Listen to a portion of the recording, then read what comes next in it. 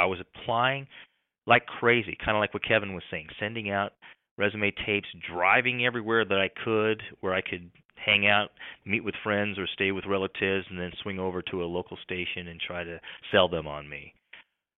I kept getting rejected left and right.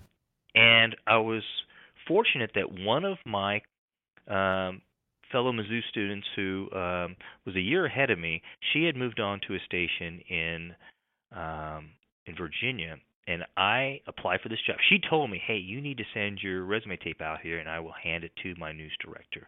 And the news director, she told me, popped my tape in, saw it, and said, "Wow, this guy, he's talented, but I can't hire him." And she said, "Why?"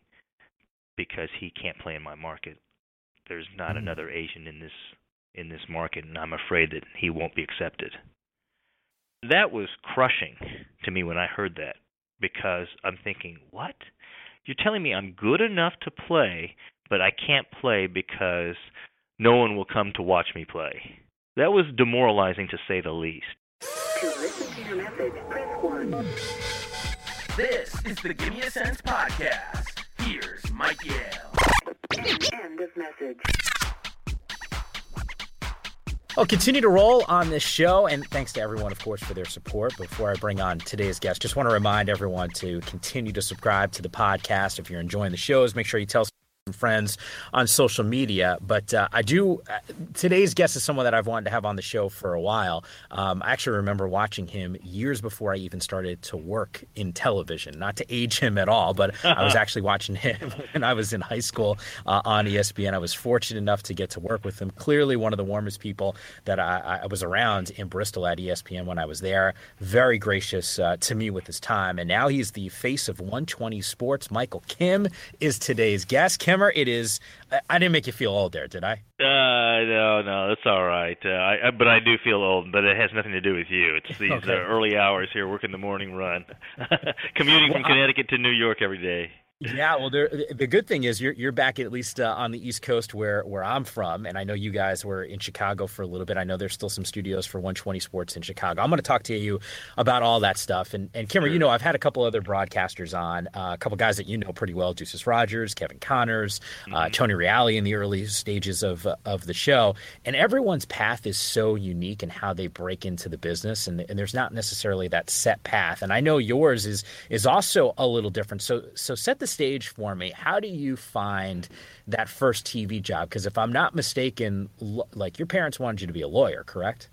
Right. I went to law school out of college. I graduated from Westminster College for my bachelor's. It's a small school in the middle of Missouri where my father actually taught for 36 years as a political science professor. And for all you history buffs out there, Westminster College is where Winston Churchill delivered his Iron Curtain speech back in 1946, if I remember correctly, March 5th, 1946. I should know this because I worked as a tour guide during my summers there in college.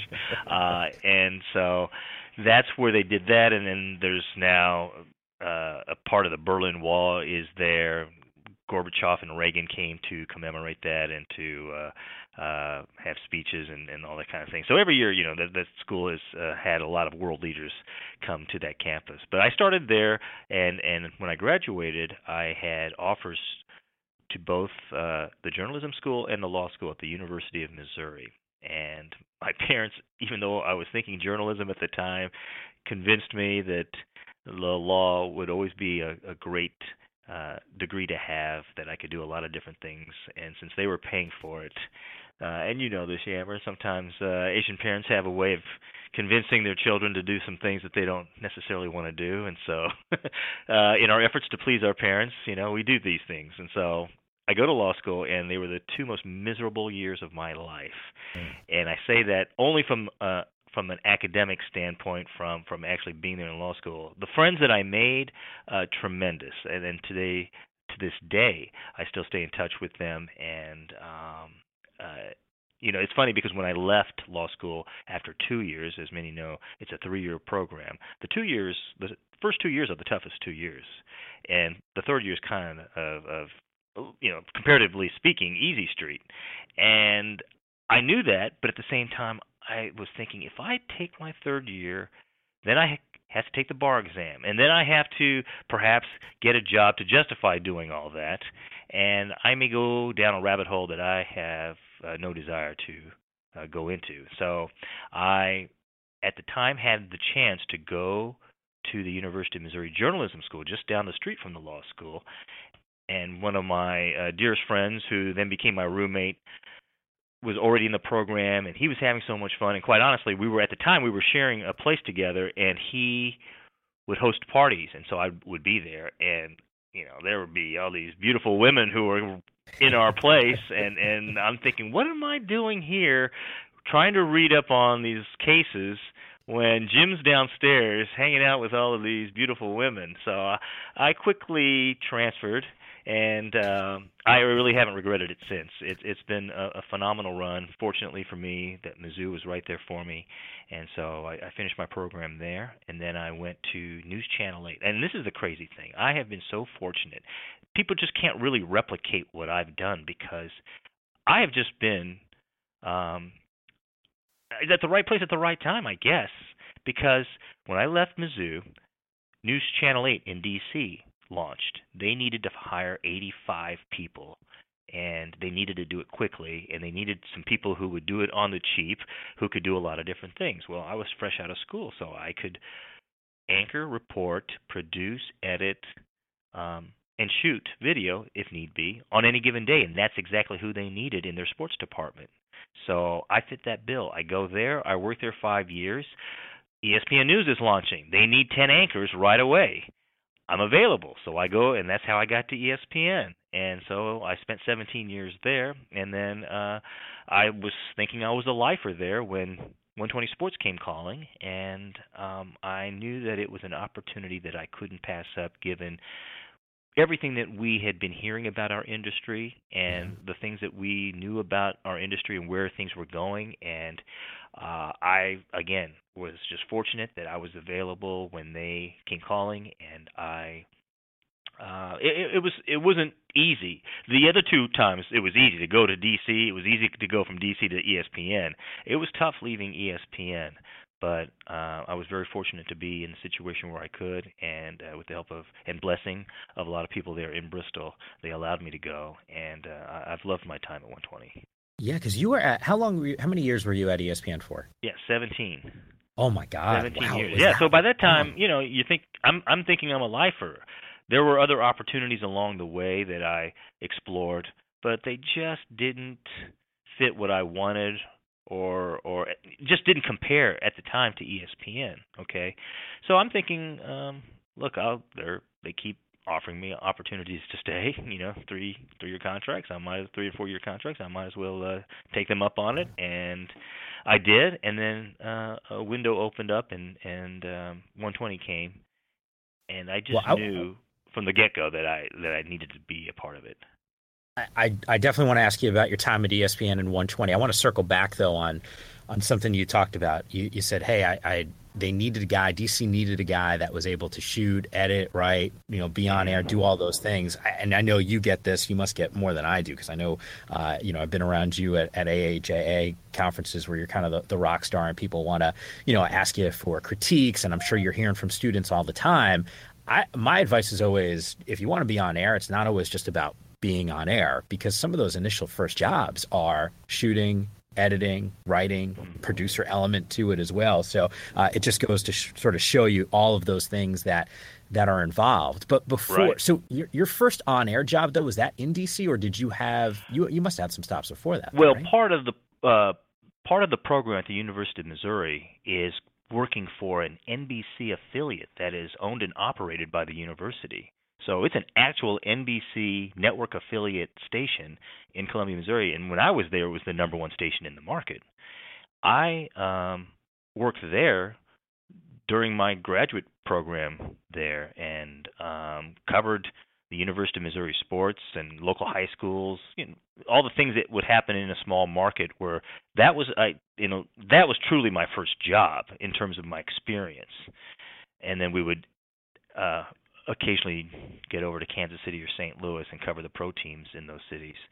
But that was really my first job. And no, it was from that experience and from that time there at Mizzou at the journalism school, I was able to put together a resume tape, which they don't do anymore. They put them. I mean, I think they still call it the reel, but it's really not a reel because it's all computerized, on files.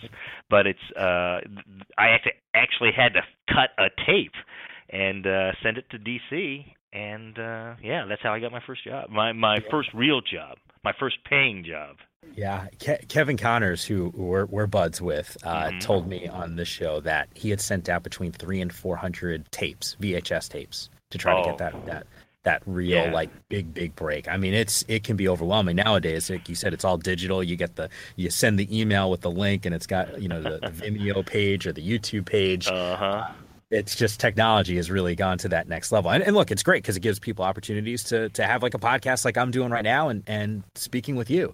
One other point, Kimmer, that you made, you said, hey, Mike, about Asian American parents sometimes and sort of, maybe the non-traditional, because I'm fascinated by this because you and I have talked about this sort of, not on air, just these conversations in general. How supportive were your parents in a path of sportscasting? Because that's not for our, I'm half Chinese, half Italian, right? So on my dad's side, who's Chinese, that's not the norm. That's not what they do. My dad works in science. My mom is, she's Italian, but she's an educator. She's a college president now. So there's, that's just not. I wanted to be a pediatrician my whole life, like growing up as a kid. I mean, I remember in high school, that's what I was. I was pre-med when I got to Fordham, and then you make this big right turn. Yeah, I was pre-med. I want my whole life. I love kids. I wanted to be a pediatrician. I wanted to help kids out, and I just ended up doing sportscasting, and I fell in love with it. So my path was a little bit different. But how supportive were your parents in that path? Oh, they were extremely supportive. At first, they were wondering why I wanted to do this, but they could tell that I wasn't going to just let this go and wasn't going to just let them convince me to stay. I mean, I pretty much had decided there's no way that I was going to stay in law school. In fact, the interesting thing is I wasn't even worried so much about telling my parents as much as telling some of the attorneys in the law firm where I was clerking. And the funny thing is after I'd actually already left law school and started journalism school, I was still going down to the law firm and clerking for them, doing research and writing briefs on some of the cases that they were preparing. It was such a rare situation where they needed help and I needed the money, and so we just kept that business relationship, if you will, going for at least that first semester of journalism school, my first semester there. But yeah, they were really supportive of me. At the same time, I think for the longest time they still thought, at least my mom did, and I'll tell you this story. I had done my first sports center, and it was a late night. Back then, on a Saturday, was a 2 a.m. 1 hour show. I did it with Jason Jackson, and we did my first sports center, and my parents recorded it. They didn't stay up late, but they recorded it, and then the next morning they saw it, and I don't think I even got up out of bed until about 1 o'clock the next day. And my mom called, and she was telling me, oh, we saw you, you did a great job, blah, blah, blah. And then she said, so when do you think you're going to go back to law school? I said, Mom, I'm just at Sports Center. What are you talking about? This is what I'm going to do for the rest of my life if I can. And she's like, oh, okay, I just thought this was just something that you just wanted to do, and now that you accomplished your dream, then you wouldn't go back and get back to doing a real job. So that's kind of the way, my mom approached it, and I think now she has she's not expecting me to go back to law school at this point. I would hope not. Yeah, and if she still harbors those thoughts, then I guess I'm going to be the big disappointment in her life. But I had worked 5 years, Kimmer, in radio, and my last 3 of those years, so I guess maybe 2.5 years out of college, I was working at NBA TV. Do you know that throughout my 20s, Like those 2.5 years before I was doing TV work, my mom and dad would say, so what about grad school? When are you going to go back to grad school? Then it like squashed a little bit. It never fully went away until I probably hit about 30. But when I got to ESPN, then the conversation sort of just stopped about grad school. But I ended up taking up some grad classes when I was up in Connecticut at University of Hartford, just for my own benefit. But Wow. I didn't know that either. This is amazing. So we're learning about each other here on this podcast. So it's kind of cool to hear that your parents were pretty supportive in your pursuit to find an on-air job. I'm going to take another right turn.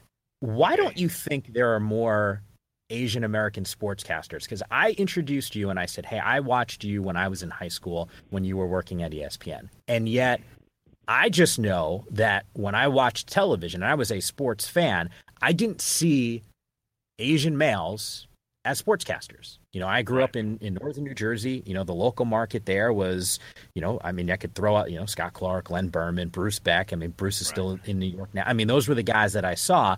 And I remember, and I don't think it clicked for me, Mike, that you were Asian necessarily. I know that sounds weird, but like I always say that people need to see other people do jobs so that they know that things are possible. And subconsciously, I think I realized that maybe that was the case when I saw you on TV. But why don't you think there are more Asian American males that do sportscasting?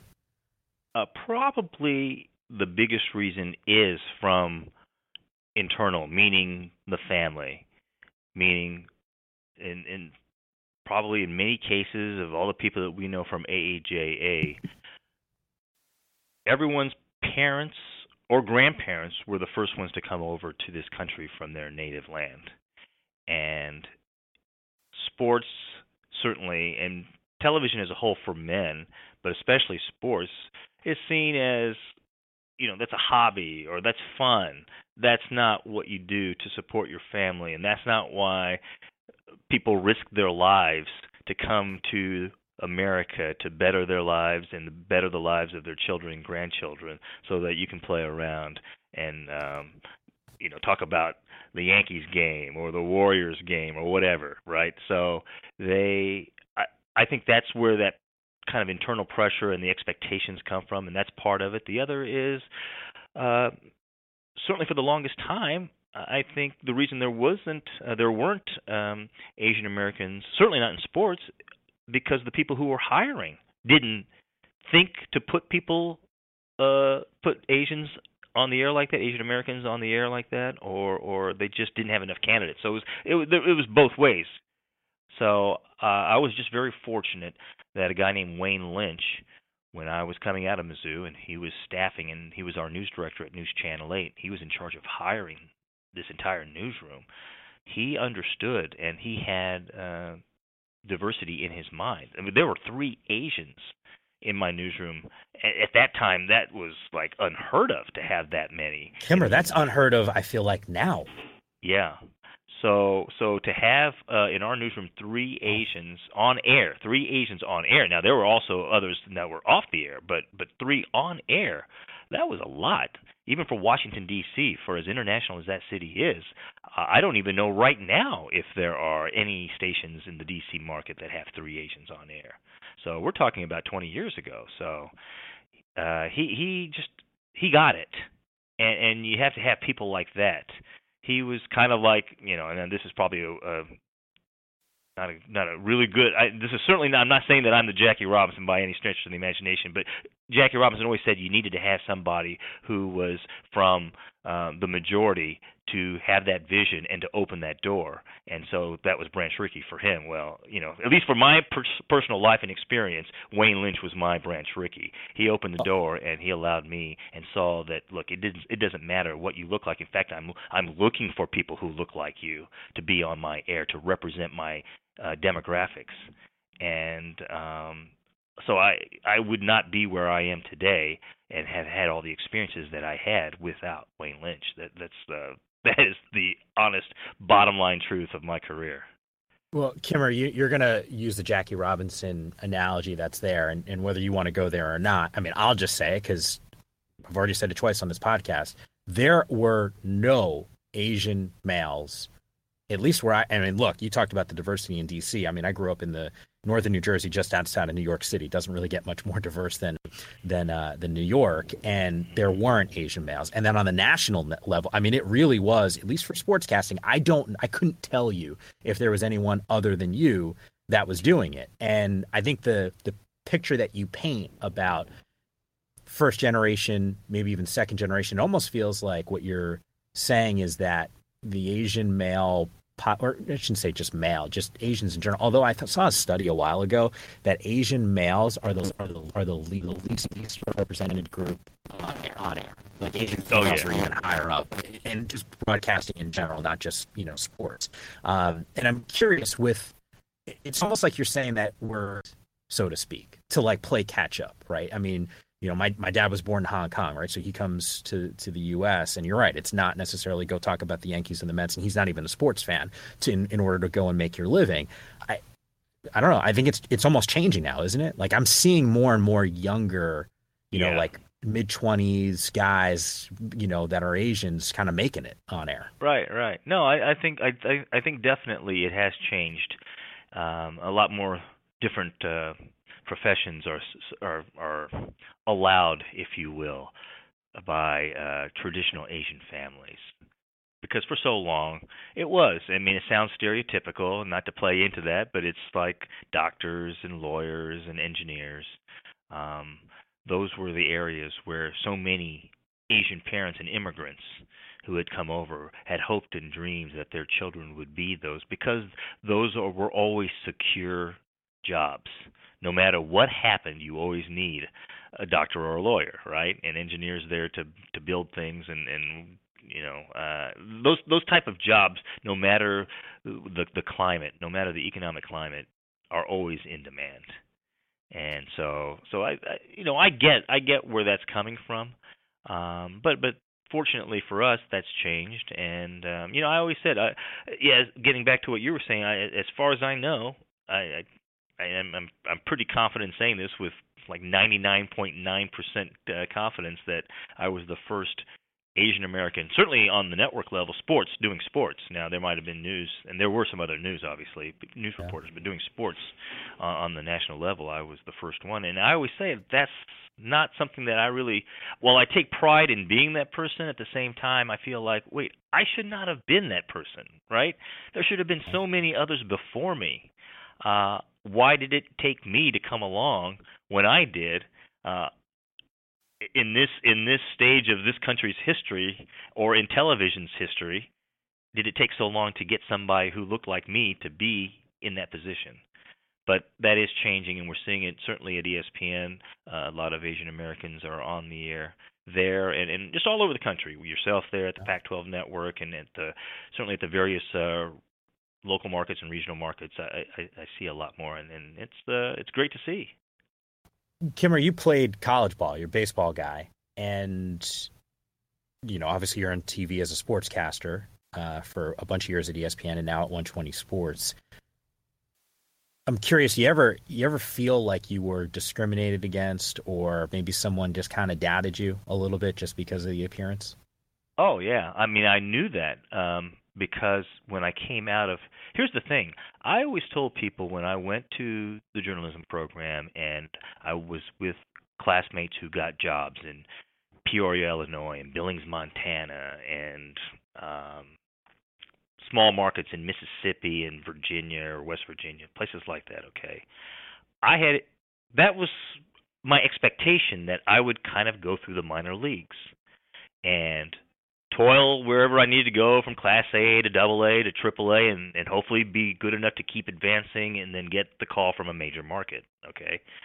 I had every reason to expect that would be my career path. So I was ready to go. I was applying like crazy, kind of like what Kevin was saying, sending out resume tapes, driving everywhere that I could, where I could hang out, meet with friends or stay with relatives, and then swing over to a local station and try to sell them on me. I kept getting rejected left and right. And I was fortunate that one of my fellow Mizzou students who was a year ahead of me, she had moved on to a station in Virginia, and I applied for this job. She told me, hey, you need to send your resume tape out here, and I will hand it to my news director. And the news director, she told me, popped my tape in, saw it, and said, wow, this guy, he's talented, but I can't hire him. And she said, why? Because he can't play in my market. There's not another Asian in this market, and I'm afraid that he won't be accepted. That was crushing to me when I heard that, because I'm thinking, what? You're telling me I'm good enough to play, but I can't play because no one will come to watch me play. And that was really, for somebody who grew up in central Missouri and saw and heard a lot of things, and a lot of it, would just go off my back, or I just would ignore it, just simply ignore it.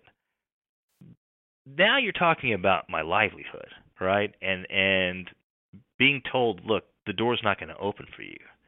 I was really struggling with, at that time, maybe I need to go back to law school. Maybe I need to do something else. And certainly this isn't, I'm just not cut out for this, or it's just not going to happen no matter how hard I try. And so that was demoralizing, to say the least.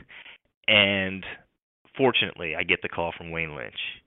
That's when I realized, all right, well, you know what?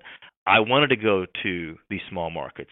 They didn't want to have me, so I'll just have to go to the Washington, D.C. market. They want me, they'll accept me, and I'll take it. And I'm so fortunate that I had that opportunity. But when I share my stories, people can't believe it. And I said, look, it wasn't because I thought I was too good. It wasn't like, I refused to go to any small market. I wanted to have that experience. And to this day, I kind of feel like I missed out when I hear people talk about the stories about how they lived, 3 or 4 reporters that all kind of lived in one house together and split rent and all that kind. I'm sure it wasn't fun at the time, but they talk about all these great stories that they had, and I didn't have that experience. Not that my experience was awful in any way, shape, or form. I mean, I'm grateful for the experiences that I had, but it is something that I just would never be able to experience, and for the reasons why I wasn't able to experience it is just it's really still mind-boggling to me. But that's the way it was. Is that the low point career-wise? Yeah, I would think so. I guess so. I mean, I've been extremely fortunate. As I said, I've been at the right place at the right time, or I've had people who have really helped me along the way, or have looked out for me, and I just, it's amazing. It's stunning, the places I've been, the people I have met, the things that I have done in this career, for a guy who probably shouldn't be in the business. And I was just too stupid or too stubborn to know that people were telling me I can't do it, that I just kept doing it. Kimmer, you told me 17 years at ESPN. You have seen multiple shifts in thinking, changes in programming, ushering in anchor after anchor after anchor, guys that have had a cup of tea there, others that have stayed even longer than 17 years. How did, in your mind, because you are uniquely qualified to answer this question, being there for as long as you were, how did ESPN change from, 96 through whatever year you left? What was that, 2000? 2013. Yeah, 2013? December 2013. How did it change? It's kind of funny when you're in there, you don't really realize just how things changed. I mean, I think about it. I was just thinking about this about a week ago, because I was talking to someone about how when I first started in the business, in the early 90s, typewriters were still being used in newsrooms. Wow. I did my first scripts on a typewriter because that's what we had in the newsroom, and we were making the transition to computers, but a lot of people were scared because the computers kept crashing and they weren't coming out on the scripts the way that they wanted it to be done. And if you really wanted it to be done, you just had to type it. And the typing would be on those script papers that had like 5 or 6 colors. I don't know if you remember those, if you ever had to rip scripts, and they would go through, and you'd have like a white, pink, blue, green copies, and they all go to the director, the producer, everything like that. Yeah. One to prompter. And the first prompter that I ever worked on was actually a prompter where you put the scripts like you put on a belt at the grocery store, and you spun the wheel, and the scripts would slide underneath this Wow. like camera, and then that would be sent to the studio cameras. That's old school. So, I've never even heard of that. That's old school. Yeah. That was my first prompter at this station in Columbia, Missouri, at KOMU, the NBC affiliate. So I remember that. I remember actually when ESPN. Now, when I first arrived there at ESPN, they were just making the conversion to computers, believe it or not. There were still people who used type. I think there were still some people who used typewriters. The computers were there, but get this. I still have this vivid memory of one computer in the newsroom that had internet. I'm like, what is this internet thing?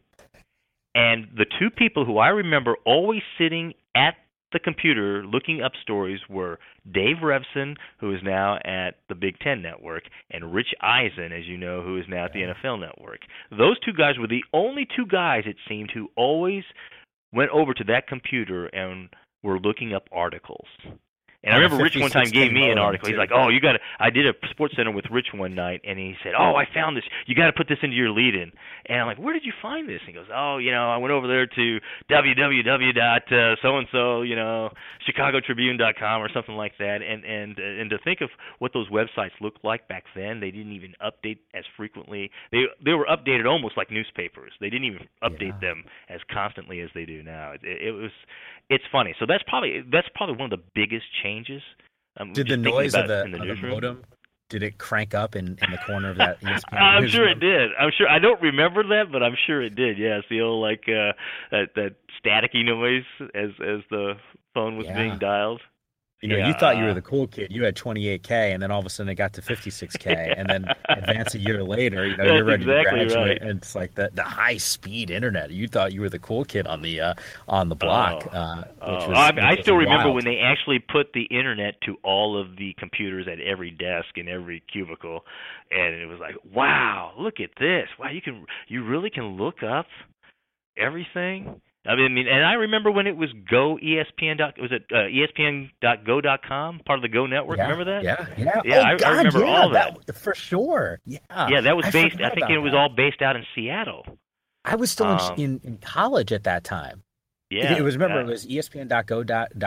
Was it .net or .com? I remember vividly that it was ESPN.go.com, and I remember people trying to explain to me, because I just wasn't that into computers. They were trying to explain to me, the difference between what ESPN is, what you could do with Yahoo, and Google wasn't even around then. It was just like my AOL, American Online. American Online was the big, was the giant. At the time, I think that was the big deal there with Yahoo. Probably a close second, maybe not even a close second. I don't know. It was those two, Yahoo and AOL, that were the two big competitors at the time. God, that's what I remember. And like you said, there's so many people who go in and out of that organization, and some really good people. I still stay in touch with so many of the people. So look, there are people who left ESPN on a bitter note, and they refuse to even acknowledge almost people who worked there or want to even talk about their time there. I didn't have that experience. I left on a positive note. I left, maybe because I left on my own. I was going to say, that must have helped a little bit too? Cause I'm sure. Two of us got to leave the way we wanted. Right. So I think I surprised a lot of people when I told them that I was going to take this opportunity at 120. Yeah. But it's true to form for people there at ESPN. They knew about 120 Sports probably more than I knew about 120 Sports, because they were made aware. They do a pretty good job of understanding who all the enemies out there are. Yeah. And not that 120 Sports is any threat right now, but we're certainly doing things that no one else can do, and ESPN has acknowledged that, and they understand that. Kimmer, you started your career on a typewriter. a prompter that had literally pages that are going, an ESPN Yep. newsroom that had one computer with the internet on it. You were there when they Right. wired every desk throughout the many buildings on that ESPN campus. And now you find Uh-huh. yourself working for 120 Sports, where I have my iPhone sitting in front of me, and I can immediately, with a touch, literally of a screen, pull up Mhm. you and some of your colleagues and watch the shows and the videos that you guys are posting. What compelled you to make the jump to now really what is, I mean, the media, the contracts that you guys have at 120, you guys can create really a juggernaut of digital media basically when it comes to sports. Yeah. It was.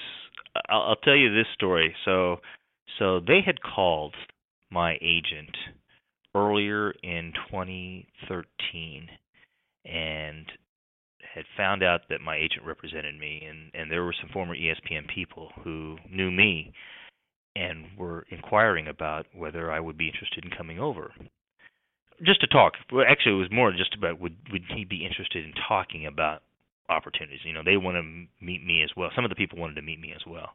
So my agent calls me and he starts telling me, "Hey, I just got a call from these guys in Chicago. They're starting up a new all sports digital operation." And I just said, "Seth, hold on, Seth. Are you about to tell me that you want me to meet with them, or they want to meet with me, or whatever?" I said, "Because if it is, tell them thank you. I'm flattered. I appreciate their interest, but not now." And Seth kind of just started laughing. He goes, "Yeah, yeah, okay, that's what I thought. I just thought I'd give you a call and let you know." And I said, "Hey, I appreciate it. Please let me know anybody who has any interest in me. I appreciate it, but I don't think I want to do this right now." So that was, I think, in February of 2013. A couple months later, they call again. Unbeknownst to me, they call Seth again to inquire if I'd be interested in talking again, and Seth basically just cut them off at the pass. They call again in May, middle of May, I think it was, and Seth just called me and said, "Look, these guys have called you 3 times now. They obviously have interest in you. Why don't you talk to them? At the very least, get them off my back." So I said, "All right, I'll do it for you." I spoke with them. They flew me out. I met with the top guys in the company, and I remember pulling up. They sent me an itinerary and had somebody pick me up at the airport. And I drive up. I see 122 North Aberdeen. That means nothing to me in Chicago. I mean, I I'd been to Chicago many times, but I realized I really had pretty much stayed at certain places or sports venues and things like that. So my knowledge really wasn't as vast as I thought. I pull up and we're at Harpo Studios. And I'm like, Harpo Studios, wow, that's Oprah. Oprah's. At the time, Oprah was still doing her show, or was still doing some shows out of her studio there. And I said, wow, this is it. Okay, so it's better than a basement with a green screen. Okay, I'm kind of impressed. So I go in and I meet with people, and one person after another, I'm just blown away with the things that they're telling me. And then finally, I remember sitting in what is now the 120 Sports Studio in Chicago. There's nothing but concrete floor, brick walls, and Jason Coyle and I are sitting at like a card table in folding chairs, and he's showing me blueprints and specs and what they want to do, and I'm like, oh, cool, this looks nice. And then he said, yeah, and then we've secured for the next 10 years live looking rights to Major League Baseball and the NHL. And I'm like, whoa, what? And he's like, yeah, we're gonna have live looking rights to baseball and highlight packages. And oh, really? And that's when I like, this is a real deal operation. This is a Yeah. big time operation. Because as you know, at the time, ESPN didn't have live looking rights. Yeah. Baseball Tonight had some access, but it was really limited, and it had to be like a no hitter or something like somebody going for a 3,000th hit. So when I started asking, so I'm asking him questions about, okay, who's behind this and what's all this, and come to find out that Major League Baseball and the NHL and Sports Illustrated are all equity partners, and they have deals with the NBA and PGA Tour and NASCAR, and I'm thinking, holy cow, you guys have. And they said, yeah, we've got this all in place. Now it's just a matter of putting a team together and getting us on the air. So once I started hearing that, it became from Oh yeah, nice to see you. I appreciate you flying me out to Chicago for lunch, and I'll go back on my merry way, and we'll, good luck. Turned into a full day of meetings, and at the end of the day, me shaking hands with him, saying, "Let's try to get the deal done. I want to come here. I want to work with you guys." Wow. So they blew me away, and I remember getting in the car to the airport to call call my agent. That I said, "You're going to get a call tomorrow, and we're going to start figuring out if we can get a deal done." And he's like, "What? You were supposed to just go there and meet with them, and maybe even tell them no softly, I said, "I don't know what happened in there, but man, they blew me away." And true to they've been true to their word. It has been everything and then some what they have told me about this operation. Well, Kimmer, even over a short period of time, 120 Sports is evolving here. You just talked about Oprah Studios. I know you were in Chicago for a bunch of years. You're now back on the East Coast. So 120 Sports is now have operations in both cities, correct? That's right. So our main hub continues to be in Chicago, and we do our evening shows and our weekend programming from Chicago, and that includes the rally on Twitter, which has really been received, I think, extremely well by so many people in the digital world, and shows the promise of not only our company but also the future of sports and sports being delivered on a digital platform. And on Labor Day, we launched our morning run show, 8 to 11 Eastern, from Chelsea Market, from the MLB.com studios here in New York. So we have an operation in New York on the morning side, and then the evening side and weekends in Chicago. So we are really a network now. We had called ourselves a network before, but we really are now. So, I mean, how do you like the environment? Because I think some people, and I think the perception has changed, and I think it, as digital media was sort of evolving, we were still at ESPN at the time, and it seemed like it was kind of like, oh, okay, it's digital, it's still not TV, it's not the linear network. And now all of a sudden, there's such a focus between what you guys are doing and Twitter, and I know you guys have a relationship with those guys, Facebook Live, and all the push that the way people are consuming, sports content right now. Could you have imagined that 10 years ago? Oh. The larger audience might even be there. Maybe not even 3. Think about that. Think about how recent it's such an easy thing for us now with our iPhones and whatever Androids to be able to watch sporting events live on our phones. But we've kind of taken that for granted because we do it every day. We didn't even have that capability 3 to 5 years ago, depending on what kind of phone service you had, depending on who was providing that service, didn't have that ability to do so. So it has happened so quickly. It's amazing what how quickly things have changed in this industry, and it almost happens on a daily basis. Certainly, I think about what has happened just in the time that we've been here in New York since Labor Day. Some of the changes that we've seen in our industry, as well as the emphasis and not just from our company alone, but also ESPN and Fox, and then you have all these other startups that are coming up with their bids to maybe compete with us, for example. The beauty for us is that we have the digital video rights that almost nobody has. And in fact, our rights are even better than ESPN in some cases. So we have that behind us, and having locked up those contracts for the next decade, it's going to be tough for someone to do what we're doing. But I think that's been the issue before, and what's going to happen following here in terms of trying to match what 120 has done is anybody can throw up a digital operation and do photos and graphics and do virtually everything just like, say, a Sports Center on your phone. But if you don't have the highlights, that's what people want, the highlights 100%. as well as, and especially the live. As you know from the Pac-12 networks, you want the live games. Yeah, absolutely. I mean, that's the game changer, to have those rights. I mean, that's what's going to differentiate 120 for what everyone versus everyone else. Right. Kimmer, before we let you get going here, I also want to know the best part of working at 120 Sports is what? because you have this experience of working at this huge juggernaut giant company like ESPN for 17 years, and then you go into startup mode, which is not easy. I mean, that's something, Pac-12 Network was a startup. There's a different set of challenges that arises there. So now you guys have had a few years, just like we have, to work out some of the kinks there. What stands out to you about your time at 120? Besides the people, look, the people here at 120 have been just tremendous, both in New York and in Chicago. I've just been extremely fortunate to be able to work with some really good people, good, talented people, at the same time, very nice people. And it's hard to find sometimes in our business, as you know, to find that combination.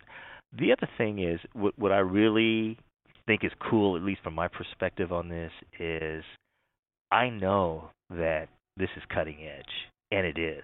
I mean, it's cool to be among the leaders in this. Whatever it is right now, and whatever it might be a year from now, 3 years from now, 5 years, 10 years, whatever, we are a game changer, and it's fun to be a part of that, and it's cool to think that way. Look, obviously, being a part of the worldwide leader in Bristol with ESPN, that was obviously cool too. But this is something different. This is really something that I think is going to change the way people consume their sports, and I'm really excited, just as much as what we've already done, to see where we're going, because the deals that we've continued to make, and just the evolution of our business, it's going to take us to some exciting places, I think. So I'm happy to be along for the ride. It's wild. People have, you talk to young. I say young. I remember when I was young. Young college students, and you say, "Hey, what's the goal, right?" And how many times has an aspiring sportscaster say, "Oh, I want to work at ESPN. I want to do play-by-play. I want to anchor SportsCenter. I want to work at Pac-12 Network or Big Ten Network or the SEC, whatever the case may be." And to really think over the next 5-10 years, that conversation could really be 120. I mean, if you think about the way media rights are going right now, everyone seems to be focused in on the digital platform, and the fact that your guys is right. I mean, you own it. You can basically dip into any game that you want. That is something, and I hope people understand and grasp, maybe who aren't in the industry, just how significant that is. I mean, there's a reason why all these companies, whether it's a Fox Sports or an ESPN, spend millions and billions of dollars on league rights to get that, and that's what you guys already own and have. That's pretty awesome. It's pretty awesome. Yeah, I mean, that's like I said, that was what sold me on coming to 120 to begin with, and just the fact that we continue to build on that, and just the exciting things. Look, it's a big step. I think it's a big step for any company, but certainly for us, for only having been on the air for 2 years, when we decided, our bosses decided, we're going to start an operation in New York too. That's a pretty significant step, regardless if it's New York or LA or wherever. I mean, to have a multi-city operation in 2 major markets, that hopefully bodes well for the future of 120. A huge deal. Michael Kim, you can find him on 120 Sports. And by the way, if you have an Android, I only have the iPhone, and I have the app on my phone. How do Android? It's the same deal. Like, you just look on your phone and it's there. Yes, yeah, I assume so. I have an Apple myself, so I don't know the exact answer to that, but it's so easy to watch. It's so easy to download from the App Store, as you know. So I can only speak from that experience. But it's easy to do. It's easy to watch. I think you'll find yourself when you're sitting. Let's say you're waiting at the bank. You're waiting for your favorite table, or your table at a favorite restaurant. You might be at your son or daughter's little league practice or dance practice, and you need to kill some time. You want to catch up on some sports. Hit 120 Sports Up, and you'll be able to get. And for people who don't know, 120 stands for 120 seconds. Our segments, especially on the night side, are designed to be consumed in 120 seconds or less, or in that ballpark. And so that's the idea behind 120 Sports. There are other segments and other segments of our show where we go a little longer, or sometimes go even less than that. But it's catch organized up on a lot. great. Yeah. I mean, topics you can scroll through, whatever, if you're a basketball fan, you can find the videos that pertain to basketball topics or baseball topics. It's pretty special. It's very cool.